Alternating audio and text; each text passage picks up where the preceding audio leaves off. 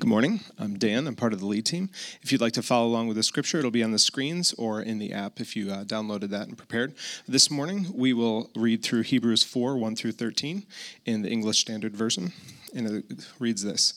Therefore, while the promise of entering his rest still stands, let us fear lest any of you should seem to have failed to reach it. For good news came to us just as to them, but the message they heard did not benefit them, because they were not united by faith in those who listened. For we have believed, enter that rest, as he has said, as I swore in my wrath, they shall not enter my rest. Although his works were finished from the foundation of the world, for he has somewhere spoken of the seventh day in this way. And God rested on the seventh day from all his works. And again, in this passage he said, they shall not enter my rest, since therefore it remains for some to enter it, and those who formerly received the good news failed to enter because of disobedience. Again, he appoints a certain day, today, saying through David so long afterward, in the words already quoted, today, if you hear his voice, do not harden your hearts. For if Joshua had given them rest, God would not have spoken of another day later on. So then, there remains a Sabbath rest for the people of God. For whoever has entered God's rest has also rested from his works as God did from his. Let us therefore strive to enter that rest so that no one may fall by the same sort of disobedience. For the word of God is living and active, sharper than any two-edged sword, piercing to the division of soul and of spirit, of joints and of marrow, and discerning the thoughts and intentions of the heart. And no creature is hidden from his sight, but all are naked and exposed to the eyes of him to whom we must give account. Thanks, Dan. Excited to continue in the series, Rest Assured. The series title is Rest Assured, and this morning's message is actually entitled Completion. And so we're going to be talking about resting assured in completion. And as I think about rest assured, I think about all different areas of my life where I needed rest, time that I needed rest, moments that others needed rest, and I complied or did not comply. The thing that actually came to my mind immediately was, some of you know this if you know me, if you've been here for any amount of time. I am one of three children. I'm the middle child, and so I have an older sister and a younger sister. And me and my younger sister would sometimes sort of gang up on my older sister. That still happens to this day, much to her chagrin, so you can pray for her. But in either case, as a result, she became a teenager first. And you guys, you know what it's like. You were there, but also if you have children, for some reason when kids are young, they wake up at like the crack of dawn, right? It's like absolutely crazy. Our oldest actually used to wake up before the sun would go up, and so we actually would have to tell her, you can't get out of bed until you see the sun, like any light at all. For the love of God, please, any light. It's like 4 a.m. She's like, I'm up! I can go to bed, please. So when you get older, as you get into teenage years, you sleep a little bit longer, and your body's growing, and all those different things. If you don't understand, talk to your parents. So in either case, I remember distinctly being so annoyed at my older sister just sleeping days away, like days away. And so me and my younger sister felt like it was part of our call by God to intervene and help her in the development of her life. And the best way for us to do that was to help wake her up every morning. And so we would do that on a semi-regular to very regular basis. And so she started locking her door, she started barricading it, you name it, whatever she could do. And so we just thought maybe we had to be a little more creative in how it is that we woke her. And so I'm not endorsing this. So if anybody does this, it's on their own volition. It can't be blamed to me. I'm telling you not to do this. All right, I'm going on record. But we just thought the best way to probably wake her up one morning was to fill up a bucket with water. And so we filled up a bucket with water in the bathtub because it was a larger bucket. And oh my gosh, I would kill my kids if they ever did this. But we just weren't thinking. We just thought she wouldn't wake because she's just rolling over and be like, shut up, leave me alone, I'm going to sleep. And she'd pull the covers over her head. We're like, you can't get away from this. And so we climbed up on top of her bed because we were smaller and we couldn't really throw water. So we climbed up on top of the bed, stood over her, grabbed the bucket, and two of us just went and just dumped ice cold water all over her. She jumped up, started screaming. We got in a lot of trouble. Got in a lot of trouble. The bed was soaked. It was absolutely stupid. You should never do it, but it was amazing. So anyway, in either case, it just seemed like maybe we should be the ones to control and monitor how much rest other people get. And so the question I want you to kind of consider and contemplate as we move through the message this morning is, why does rest sometimes seem wrong? Why does rest sometimes seem wrong? We've all kind of wrestled with that. We've all had moments where we think, you know what, maybe we just shouldn't be resting right now, either because we see someone else kind of working through the situation, or because we just feel some self-imposed guilt about our need or our desire to rest. And so I want to submit to you that rest sometimes seems wrong because we live in a culture that values productivity. It values productivity. And so the idea of resting feels like we're diminishing our productivity, because productivity requires activity. And that's, of course, the opposite of rest. In fact, someone would say that if somebody rests too much, we would call that person lazy, right? Here's the problem with our definition of laziness, is that too much rest, quote unquote, is entirely subjective, right? Like, there's not like some guaranteed amount or acceptable amount of rest. We, as other human beings, determine how much rest is too much rest. And if someone is taking too much rest, they're lazy. It's interesting that as subjective as it is, I realized when I was in college that there were seasons, weekends, breaks, whatever it might be, where I would be like, oh my gosh, I'm just being so lazy right now. I'm not accomplishing anything, and I start kind of self-loathing at my lack of productivity or whatever, only to look around and see that my definition of laziness was my roommate's definition of warming up to really be lazy. It was like their idea and their capacity to be lazy so far outperformed my capacity that it wouldn't even register on their radar. I'm like, man, I feel like I haven't gotten anything done. They're like, what are you talking about? I just woke up. And so everybody has a different definition of laziness. Their idea of lazy was obviously entirely different than mine, and the list could go on to the person. So rest is necessary, but how much rest one needs, even physically, is different to the person, right? Like I said, my older sister became a teenager, and so she would just sleep way too much based on my definition. I had a doctor tell me in my early 30s that I wasn't getting enough sleep. It's like, really? You have a physical or whatever, and all of a sudden you find out you're not getting enough sleep, and that was so weird because it was literally yesterday.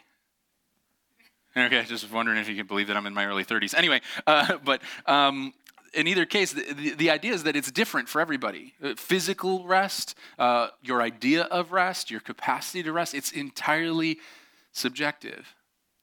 So why does it sometimes seem wrong? Our culture actually has a disdain for people that expect something without working for it, right? It's like this general idea that it's a handout, that people have an expectation of getting something without putting in the work. There's the spoken and kind of unspoken expectation to work and to produce, to work hard, to work harder, to work the hardest, to pretend you're working even when you're not working, to justify that you're at least not lazy to other people. Right? I'm super busy right now. Because we don't want to be viewed as someone that's not being productive, that's not contributing.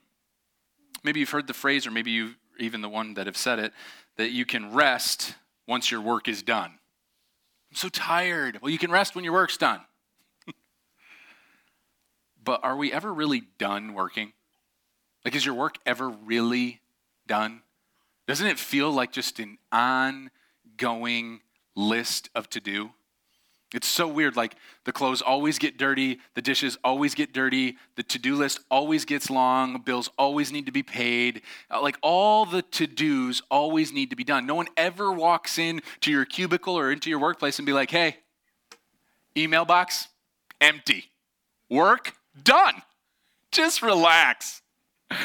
Good week. Nailed it. Like that doesn't happen.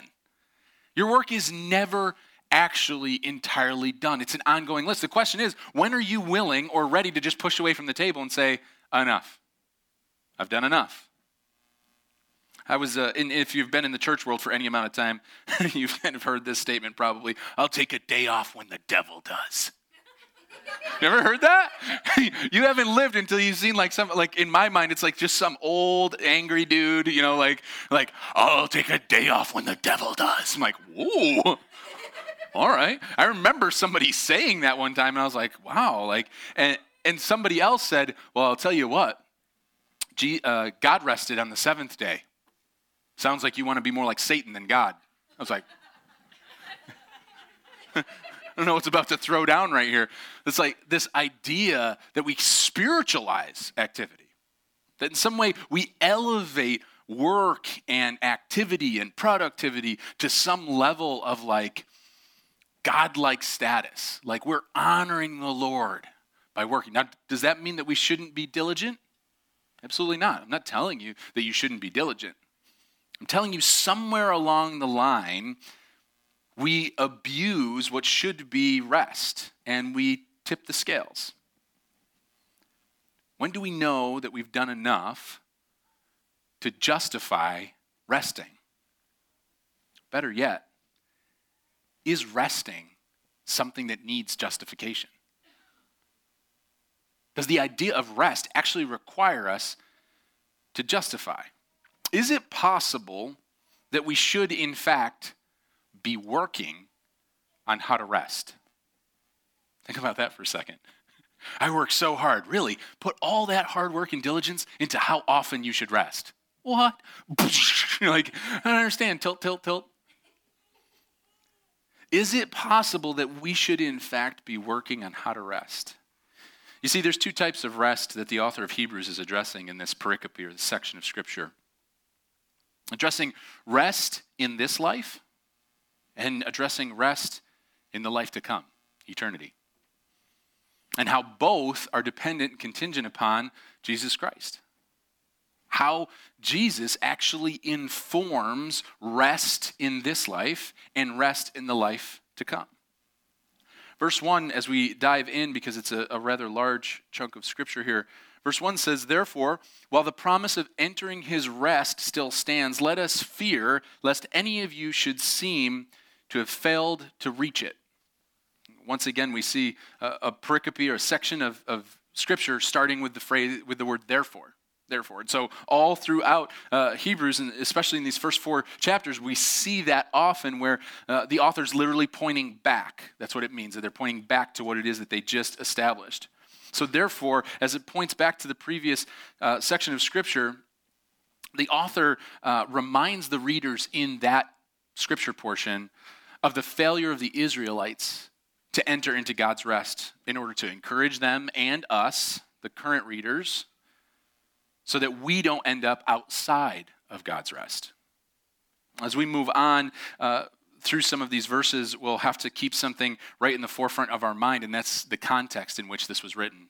We talked about it last week, like I said, and so I won't go into a lot of detail about what is actually happening in Psalms 95. But Psalm 95 is actually being referenced once again by the author. And the author continues an exposition, essentially, of Psalm 95.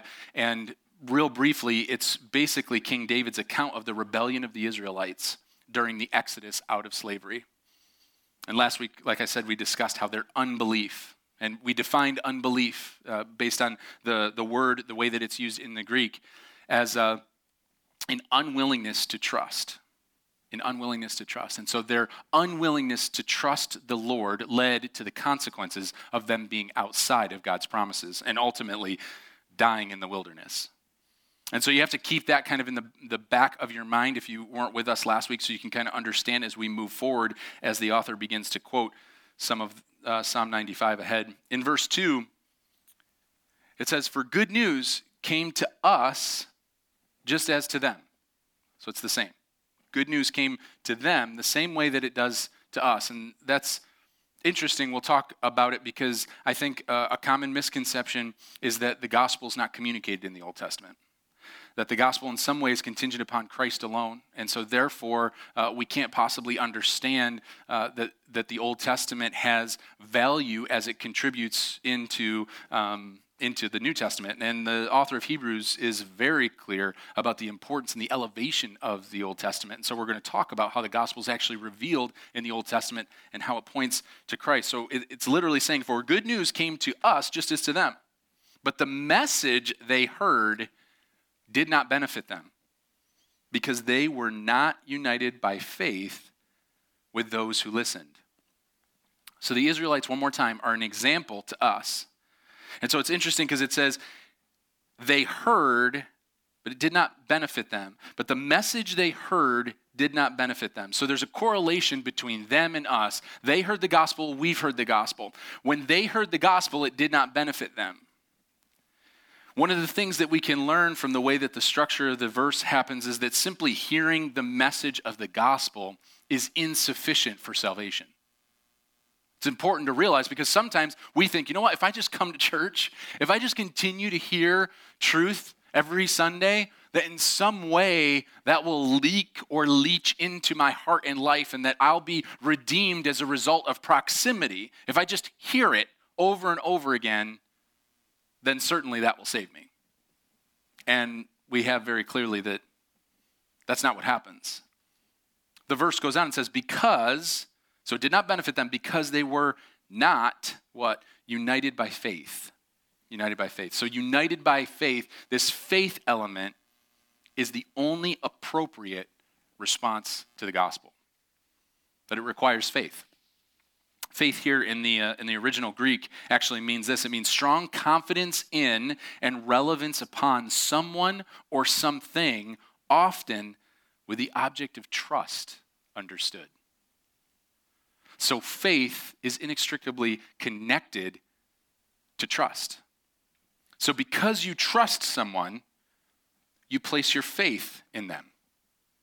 We've talked about trust in the last couple weeks, and so we see that the author of Hebrews is just building, eloquently and masterfully building a foundation on top of itself. Like, hey, now that you understand trust, just so you know, trust in action is faith.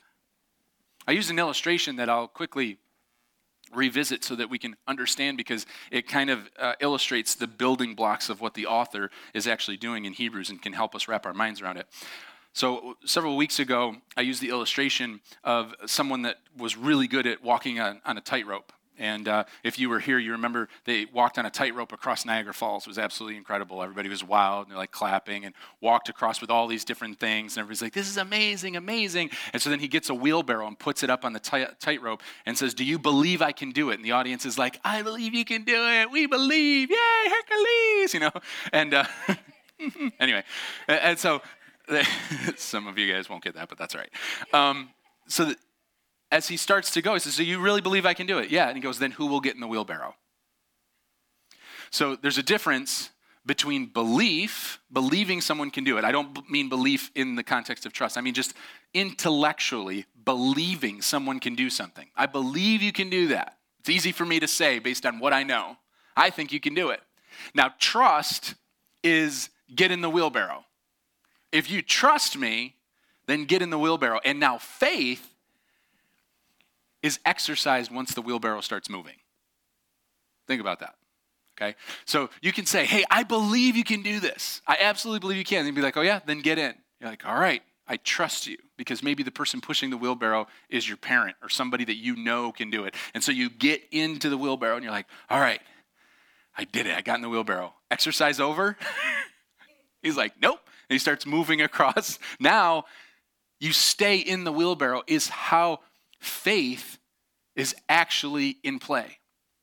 It's you remaining there even though there's no physical evidence that this is going to happen. You're not sure. You're trusting that it's going to happen. And so you're exercising your faith to say, I believe that this is possible. And everything converges.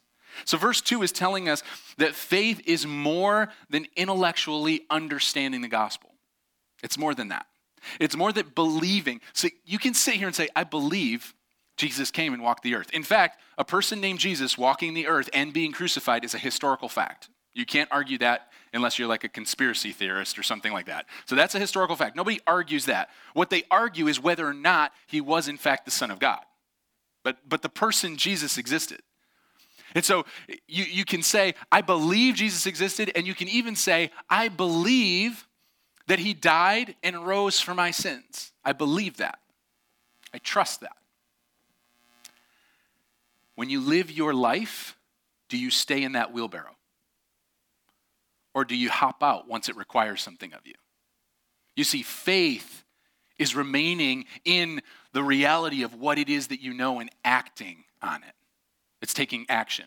And we're going to talk a lot about that, especially when we get to Hebrews chapter 11 and other parts of the book. But we need to understand a glimpse of the fact that what's happening in this text is the author is making it very clear that simply hearing the gospel and simply even intellectually understanding it is not enough for us to really walk in the fullness of what it is that God has for us, for us to be filled with faith. So listen, the gospel hasn't changed since the Old Testament. And so we shouldn't dismiss the Old Testament. Jesus is fully revealed by the Father, is what we see in John chapter 14. So when we read John chapter 14, we see that Jesus revealed the Father fully. But God was present, obviously, from creation, Father, Son, and Holy Spirit. And so in the Old Testament, people were saved by faith. They were saved by faith. In fact, Romans 4, verses 1 through 25, Paul actually talks about how Abraham was saved by faith. He was justified by faith. And so we see the workings of God's grace and the reality of a redemptive path happening all the way into the Old Testament. And then Jesus fully reveals the Father and pays the price that we so richly deserve so that we can walk in faith on a whole nother level.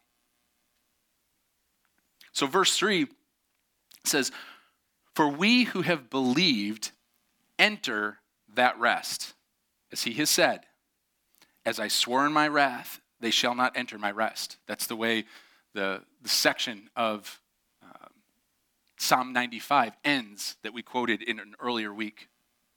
Although his works were finished from the foundation of the world. So I'll read that one more time. For we who have believed enter that rest, as he has said, as I swore in my wrath, they shall not enter my rest, although his works were finished from the foundation of the world.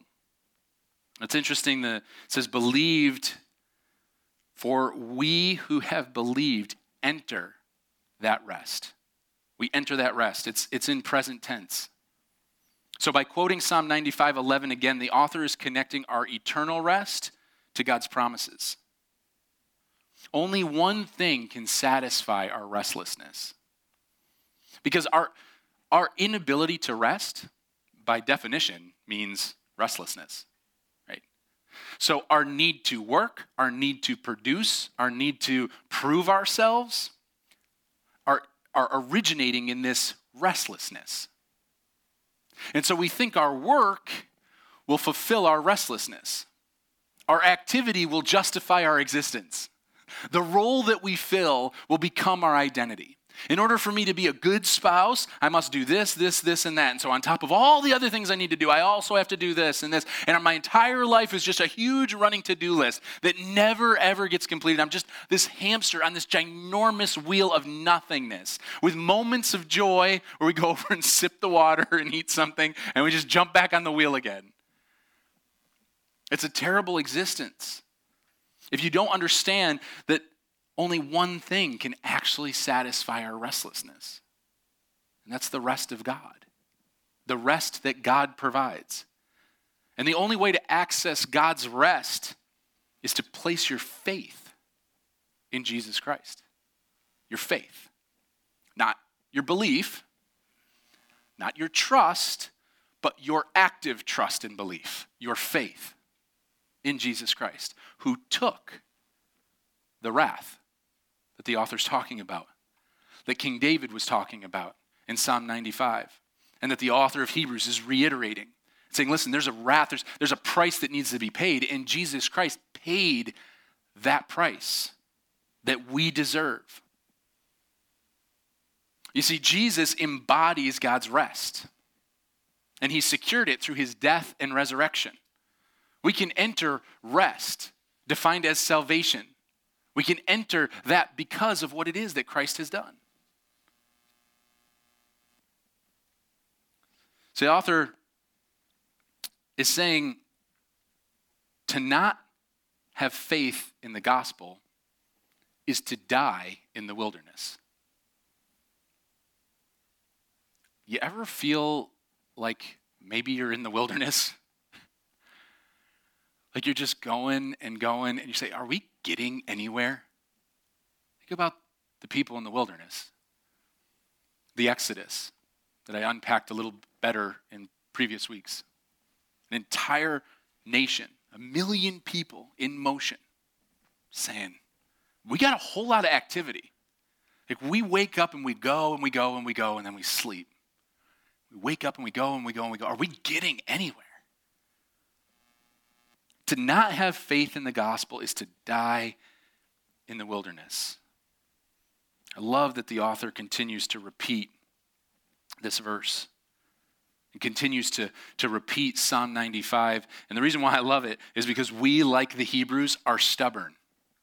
We are stubborn people. You know, in the business world, there's this idea that vision leaks.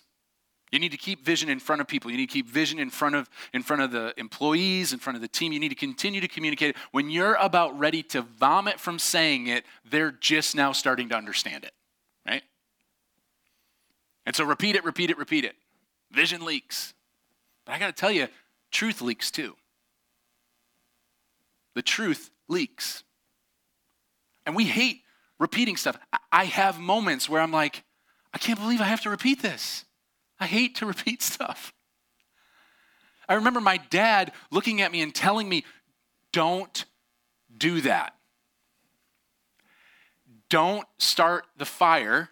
We had a little fire in the back of our yard. We had a wood stove. I grew up burning wood in a wood stove. And so I knew whatever I needed to know about fire. I wasn't scared. He trusted me with matches and all that.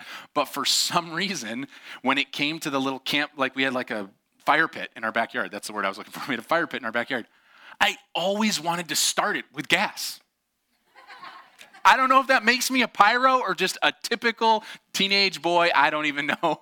But I just always wanted to start it with gas, like every time. So I would start it with gas. Whoosh, and be like, oh my gosh, it's amazing, right?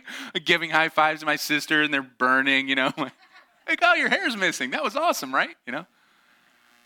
And so then I would get creative with it, and I would make little trails. Or I'd pour gas on it, and then I'd make a trail all across my yard. And I'd drop a match. Boom! I'm like, oh, that was awesome! That was amazing. Don't do that either, kids. My dad would be out mowing the lawn, and he'd be like, Claude, what did you do? I'm like, what do you mean? Did you start the fire with gas? Oh, I don't think I did. Why? What would make? He's like, come here, son. Come here. I come home, like, what? It was never good when my dad would get the high-pitched, come here. Like, come here, son. I'm like, I'd come over, like, what? He's like, why is there a trail burned through our yard? I'm like, right. Yeah, that would be the gas. Yeah. I thought you meant something entirely different. And so he's like, looking at me, he's like, listen, you can burn yourself. If you get gasoline on you, you can't just pat it out. It will continue to burn. I love you. Why won't you listen? I'm like, I'm listening. Like, no, you're hearing me because I'm talking 2 inches from your face. You will burn and die. I'm like, I get it. He's like, no, you clearly don't because you're finding more and more creative ways to set our backyard on fire. I'm like, I'm really safe about it. He's like, no, you're not. You can't control gasoline. And I was like, right, yeah, terrible idea. And I would keep doing it. I don't know why. It's not true. I do know why. It's because the truth leaks. If we want something, we want it. And so even though someone's communicating truth, even though someone's communicating truth in love that cares about us, we're still like, yeah, but I want it. Yeah, but I want to do it. No, it's dangerous. I love you. I have nothing to gain here. Yeah, I know, but I want to do it still. No, don't you understand? We do it. I had a wake-up call, an aha moment. Thankfully, no one I knew got hurt. I know some of you are like, oh my Lord, what's going to happen? I'm actually a little embarrassed to tell you what the wake-up call was, but I will because I'm from that generation. Michael Jackson started his hair on fire in a concert, and it like burned his hair off, and I was like, oh my gosh, dude, fire's dangerous. Why it took Michael Jackson getting burned and me being like, holy smokes, there's something to it. Guys, chill out on the gas. Reel it in. I mean, listen, we can't moonwalk away from this. But it's weird, the aha moments, the things that actually finally click. Thankfully, it was that, and it wasn't some horrifying story where I either burned myself or one of my family members, which is usually where learning a lesson had to come from. But the reality is, like, the truth leaks. So we need it repeated. We don't like to repeat it to our kids. We don't like it when it's repeated to us. But a heavenly Father that loves you that much is saying, but the truth is this. Yeah, I know, but I really want to work hard, but the truth is this. Yeah, I know, but I can prove it to you. I mean, I'm such a good person. No, the truth is this. And so we see in verses 4 and 5 how the author starts talking about the Sabbath rest and how in this life we need to rest. And we're going to talk about it a little bit more in a second. We're going to skip over it for right now and go to verses 6 through 7. Verses 6 through 7 say, since therefore it remains for some to enter it, and those who formerly received the good news failed to enter because of disobedience, again, he appoints a certain day, today, saying, through David, so long afterward, in the words already quoted, one more time, today, if you hear his voice, do not harden your hearts. Do not harden your hearts. This means that Psalm 95 simultaneously condemns the wilderness generation for their disobedience, acknowledges the fact that they heard truth. They witnessed miracles. God did miraculous things as they're on their journey through wilderness. They come right to the edge of promised land and they rebel against God. I will not have faith in you. I believe you, God, because I see a pillar by fire that we follow. Read the Old Testament. Read Exodus. As they follow a fire. They follow a pillar of fire. They follow a cloud by day. Like I said before, Moses strikes a rock and water comes out so that they can have drink. Like miraculous acts of God. And they're right on the edge of the promise. And they say, you know what? I can't have faith for that. It's pretty big. I'm not sure I trust you. They pay the consequences. And so Psalm 95 is simultaneously condemning the wilderness generation for disobeying and invites readers to respond to God's promises in faith today. Today. It says today, now, present tense, active, ongoing, today. Right now. Verse 8 says, for if Joshua had given them rest, God would not have spoken of another day later on. This is important in context. I was going to kind of go over this verse, but I think it's important to understand because sometimes when we read Hebrews, I think people are like, why in the world did he just mention Joshua? And then we just move on. So I didn't want to skip it. And you guys be like, what are we talking about? So just so you can understand in context, the author has said, listen, Jesus is superior to angels. They are created beings. Even though they're miraculous, he's superior to them. Then he goes to Moses and says, listen, even though Moses was faithful and is worthy of reverence, Jesus is superior to Moses as well. And if you're Hellenistic Jew and you're just thinking through that mode and you're reminded of Psalm 95, which is about the rebellion, then you kind of connect the dots and go, oh, I get it. But Joshua was kind of the man. Because if you know the story of Exodus, what happens is Moses dies in the wilderness, and it's Joshua who actually takes the people of Israel and has them go into the promised land. He enters into the rest of God. And so the author's saying, hey, don't be mistaken. Joshua, he doesn't provide God's rest either. And they're like, what? We thought he was kind of the man. Like, no, just so you know, Jesus is the greater Joshua also. Nobody compares to our Savior, is what the author is saying. Now, the author is shifting and making it clear from prior parallels throughout the text to the idea of Sabbath rest. Sabbath rest. And that would be familiar to the people of this generation. They would practice Sabbath rest religiously. And what I mean by religiously is that it was like literal law, Levitical law. So like on a day of rest, I won't go into all of the details of what that involved, but they weren't allowed to do anything. They had to sit at home. In fact, at one point, Jesus is cornered by the Pharisees, and they challenge him because he's healing on the Sabbath. And they're like, hey, you're breaking the law. He's like, which of you, if you had a donkey fall into a pit, wouldn't pull that pit out on the Sabbath? And they're like, you're not supposed to. He's like, right.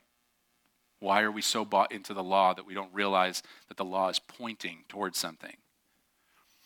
And so Sabbath, this idea of Sabbath rest, is very familiar to this people. They understand that there's certain days of the week they're supposed to have literal no activity. They can't walk a certain distance, like an entirely, just so you know, like it was a walking community in case you're not tracking that.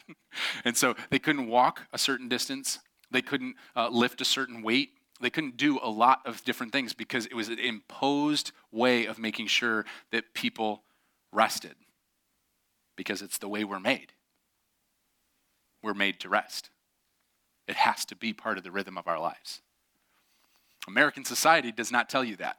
If you go anywhere into South America and you experience a siesta, you're like, dude, this is amazing. Like everything shuts down. I remember we've taken like 3 or 4 mission trips to like Peru. Oh my gosh, you go to Peru, they're like, hey, nap time. I'm like, wait, what? They're like, yeah, we're doing ministries in the school, but the school, they let the kids out. It's like, they let the kids out? I'm like, yeah. It's like, and the kids come back? They're like, yeah, after they take a nap. What? They must be brilliant. And they were. They could speak Spanish in kindergarten. That's funny, right? Some of you guys will get that later on. Anyway, in either case, this rhythm of rest is part of the way God created us, but we steer away from it. In fact, the earliest generations of the way America was established, we didn't rest on Sunday. Like the idea of rest and a day off, a weekend, a Saturday, Sunday, came about because of Ford. Ford decided that he was going to let his employees work only 5 days instead of 6. They had to work on Saturdays. Everybody did. He's like, we're going to give you Saturdays off. And the rest of the world was like, brilliant! Saturdays off, too. But that didn't come around until the early 1900s. Because you work. You work all the time. It's part of the way we're raised. So verse 9 and 10 says, so then there remains a Sabbath rest for the people of God. For whoever has entered God's rest has also rested from his works as God did from his. Sabbath rest. A willingness to rest is to acknowledge the gospel in the rhythm of your life. Think about that for a second. If you're not willing to rest, you're not willing to acknowledge the rhythm that the gospel informs about your life. Jesus has done the work. The thing that really matters in this world has already been completed. It's been completed. We need to gain perspective. Because if the thing that really matters in this world has been completed, then it should inform how we spend every hour of our day. What is it that we're working for? To get stuff that rusts, that rots, that gets lost, forgotten? What are we working for? It's like sand through our hands. The harder you work, the more you get, the more you want. We should work harder. Again, I'm telling you, I'm preaching myself too. I love to be productive. I love to work hard. I love to roll up my sleeves. I love to give it my all, and I can get in that rhythm of productivity and just block everything out, and all of a sudden I'm staying up way too late, and I'm getting up way too early, and I act as if everything is contingent upon my effort. I act as if I am the God of my own life. You see, if everything is contingent instead of upon my efforts, but actually because of what it is that Christ has already done, then he is the Lord and leader of my life, and that changes the way I live every hour of my day. And now I realize my body is not my own, and if I don't take care of my body, then I'm actually violating something that God has created. What is the purpose and plan for my life? Am I shortening that by the way that I treat my body, by the things I put into it, by the way that I act, by the rest that I don't get, by all the different factors? Gain perspective. Let's gain perspective about our one and only life. As the world around us just lulls us to sleep and says, listen, you work as hard as you can, now just get some rest. Hey, I work hard, I play hard. I don't know what that means, but people say it. Like, what does that even mean? I play hard. And if you've said that, I'm not pointing you out. A lot of people say that. Like, so don't be like, like, we say it. Yeah, I play hard. Like, but what if you just rested hard in the rhythm of your normal work week? You know, studies have shown that you're actually more productive when you get enough rest. Like, what? Yeah, like that'll never happen. One of the commentators wrote this. It says, when we rest in Christ's work, we rest from trusting our own. I think that's so profound. It's simple and yet deep. When we trust in Christ's work, we rest from trusting our own. We get so wrapped up in things. Listen, what was it that kept you up 2 years ago? What was it that you just, I'll never get past this. I'll never get past it 10 years ago.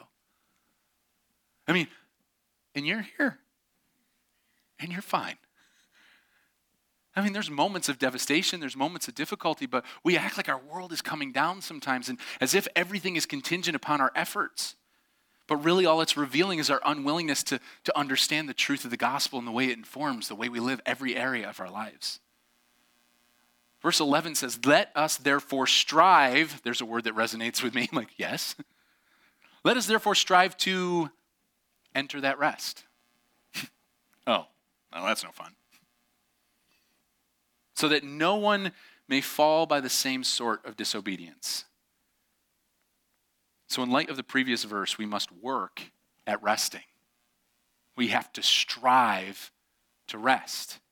We have to strive not only towards our eternal rest and being faithful with what it is that God has entrusted to us so that we will not be disobedient and be faithful till the end, that we would persevere. So not only our eternal rest, but also we have to strive to rest in this life because it's connected to Sabbath rest, mentioned in the verse prior. Work to stop trying to prove our righteousness and efforts to justify ourselves. Jesus completed it. So rest assured in completion. Rest assured in completion. How? You just stop? Like, oh, I get it. I'm going to be lazy now. No. But our mind goes there, right? Like, what do you mean? So I don't have to go to work tomorrow? Come on. Can I get school off? Tell my parents. Do it, you know. Now, how is it that we do it? We can't just stop. What is our responsibility? Where's that line? Where's that subjective line of resting too much? Verse 12 and 13 says, for the word of God is living and active, sharper than any two-edged sword, piercing to the division of the soul and of spirit, of joints and of marrow, and discerning the thoughts and intentions of the heart, the id, our person, our whole being, who we are, our mind, the intentions of us. And no creature is hidden from his sight, but all are naked and exposed to the eyes of him to whom we must give an account. The author of Hebrews is saying, rest, endure, you have eternal rest, you have that which God has provided, and then the action leads to the word of God. So how do you do it? You engage in Scripture. You know, you can't separate Jesus and Scripture. We know Jesus in large part because of Scripture, because of how he's revealed through Scripture. And listen, I'll tell you, it'd be easy. It would be easy right now. In fact, the preaching and teaching team, we had a lively discussion about an application that would have somehow be just connected to read your Bible, right? Because it's kind of like this canned response. Be like, hey, thanks for coming to church. You know what you got to do? Read your Bible. God bless. See you next week. And you're like, what? It's very like Christian jargony. But I want to tell you what it is that the author's saying is allow Scripture to read you. That's what it's saying. The Word of God is living and active, sharper than any two-edged sword. It pierces the division of the soul and spirit and joints and marrow, and discerning that Scripture discerns us. It discerns the thoughts and intentions of the heart. Scripture is reading us if we'd allow it to. Scripture reveals us and it resets us. What I'm talking about is when you read a verse about how wicked we are, and you think, I'm pretty wicked. And all of a sudden you start reviewing the actions and the decisions and the words that you spoke this week, and you go, I'm really wicked. And Scripture starts to read us. And we feel convicted, and we say, Lord, would you reorient my heart and mind? Would you help me to be slow to anger and quick to love? Would you give me the patience, because you're so patient with me, God? You see, so I'm not trying to tell you to just read your Bible more. I'm telling you, take time to allow Scripture to read you. Otherwise, you will simply hear the gospel. You'll simply believe the gospel. You'll trust the gospel. But it will be so hard for you to have faith in it, to act on it. And some of you know what I mean. It's like you're not connecting the dots of what it is that you know. You find yourself in moments throughout the day where you're like, why am I still deciding this? I know better. What am I doing? But Romans tells us that we renew our mind through the reading of Scripture. That it leads us to Christ-likeness. And we need to begin or continue in the journey of biblical literacy. It's one of our passions here at Centerway. It's why we create environments for you to engage the text, whether it's one of these scripture journals, which we encourage you to take, or if it's because you signed up for the devotions and you're engaging in the Word on deeper levels. If the only way you're interacting with Scripture is on a Sunday morning, I want to challenge you to change that. And that leads us to our application. The application question that I want you to be able to leave this place this morning with and considering throughout the week is this: how will I engage Scripture more deeply? How will I engage Scripture more deeply? Like I said, don't allow it to be like, oh, I'm going to read my Bible. And it says more deeply because we're all at different levels. And I know that there's some people in the room today that are far from God that came into this place with a whole mess of objections to even whether or not God is worthy of our faith. All the way to people that are committed Christ followers. And so wherever you find yourself on that gamut this morning, I want to let you know that the text requires something from every single one of us. And so what does it look like for you to engage Scripture more deeply? If you would just bow your heads and close your eyes and consider that for a moment as the team comes up and prepares to go into a response time to what it is that we've heard this morning. I want to challenge you to consider that maybe engaging Scripture, revealing Christ, looks like salvation to you this morning. It means getting to the place where you say, listen, I'm going to cross the line of faith. I've been doing a lot of living as the leader of my own life, and today I want to lay my life down. And I'm not going to embarrass you or make you come up or anything like that. This is a decision that you can make in your seat if you want. And so with the quietness of your own mind, you can simply pray a prayer right now and say, Lord, I've been living for myself, but I know you paid the price for the wrath towards sin. Would you forgive me my sin? come and be the Lord and leader of my life. You can start like that. Maybe that's your application this morning. That engaging in Scripture means allowing Scripture to show you that you're a sinner that needs to be saved by grace. For others of you, maybe your application this morning is to say the best way I can engage in Scripture is to sign up for the devotionals. Maybe that's where it starts. Maybe you haven't really established a devotional life, or maybe you do have a devotional life, but you want to augment it with devotions that our team writes that correspond with this morning's message. And you can do that through the YouVersion app. You can do it by signing up on the card on your seat and putting it in the box as you leave. Maybe that's your application. For others, maybe it's to meditate on Scripture. To just take a verse and to go deeper and say, Lord, would you reveal the intentions of my heart? Would you allow this Scripture to come to life? Maybe this idea of meditating on Scripture or getting more involved is overwhelming to you. Maybe you're like, I don't even know how necessarily to read the Bible. Like I read a verse and it just seems like it means nothing to me, or I'm confused by it. And whether that's you or whether you are further along in your journey and you've just never had someone walk alongside you, we provide opportunity for you to be spiritually coached. Maybe that's your application. We have physical coaches, we have sports coaches, we have business coaches, we have coaches for all these areas, but how many of you have a spiritual coach? So we provide an 8-week opportunity for someone to walk alongside you and spiritually coach you. Maybe that's your application to engage Scripture more deeply. Maybe you've done all those things. It just means that you need to act.